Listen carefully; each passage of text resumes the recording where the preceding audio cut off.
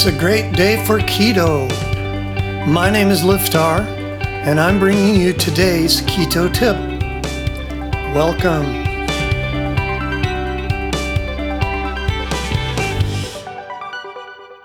Today's keto bite: keto effects on women's bodies. Keto works a little differently in women than it does in men. That shouldn't be a big news story. Women's bodies are quite different from men's in so many ways. The keto diet affects the hormones. Why? Because when you change the way the body deals with fat, hormones are involved. Did you know that vitamin D is actually a hormone, not a vitamin, because it's a fat? That doesn't have a lot to do with keto directly, but the fact that vitamin D is a fat, it shows that it directly affects your hormone and your immune system. So you might want to know that the fats we're talking about aren't just the extra fat you don't like around the middle. Dietary fats are super important to the function of the body. Dietary fats are part of your body and you can't exist without them. The keto effects on women's body needs to be taken into account because it deals with fats. So here's a quick look at a couple of these problems and how to deal with them. Weight loss stalls. Women have weight loss stalls more often than men do on keto, and it has to do with the woman's body and hormones. A weight loss stall is when you're losing weight and then all of a sudden you either stop losing weight or you get stuck at a weight and you can't move. There is a way to get past this. First, increase your fat consumption. It sounds a little weird, but make sure you're eating enough high-quality fats. Olive oil, avocados, grass-fed beef, pasteurized eggs, and ghee or good butter. Second, add MCTs, medium-chain triglycerides.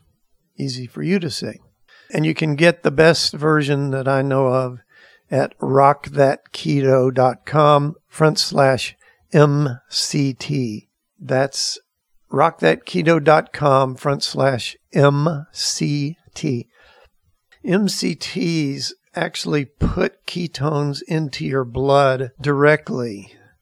The whole keto diet is to get more ketones into our bloodstream, and MCTs actually add ketones into your blood. So it helps kick your metabolism into high gear, into ketosis. And the third thing you can do is some form of intermittent fasting, even if it's only not eating anything between dinner and breakfast. You can do intermittent fasting pretty easily. Just try to stretch between any food some period of time. And if you can get to 12 hours, that's great. Because in 12 hours, your body actually goes into ketosis a little bit. Challenge number 2, hormone imbalances. Keto is an endocrine-based diet. It means it relies on hormones to work. If there's a hormone imbalance in your body, keto will probably make it more noticeable. Some problems it'll actually make better. First, instead of some Hollywood fantasy weight, aim for your happy body weight. There's a happy body weight where you will feel better and everything will work better, and it's probably different from your ideal weight because you see people in magazines and these super skinny models. Before you do that, just start with a happy body weight. Women's bodies are actually healthiest with 22 to 29% body fat. Again, very different from men. If you go lower than that, you can cause hormonal problems or intensify existing problems. The second thing you can do is sync up your eating with your cycles. Increasing your protein intake during your period can help mitigate hormonal imbalances. Challenge number 3, emotional eating. Women tend to show stronger emotions than men.